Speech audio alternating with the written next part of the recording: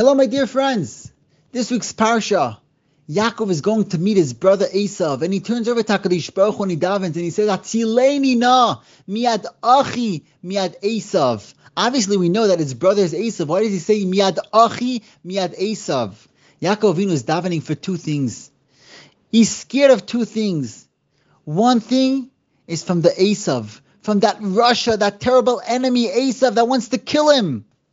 But more than that, he's scared about the miyad achi, my brother. If Esav's going to be nice to me, he's going to be friendly to me, and I'm going to get close to him, I could chas v'shalom be mushpa from this Russia.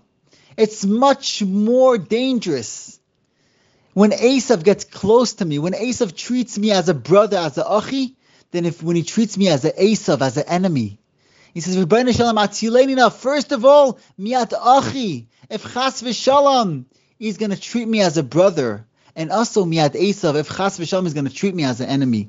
We got to be so careful. When we get close to goyim, if they're nice to us, we got to know it's much more dangerous when chas v'shalom, when they're not nice to us.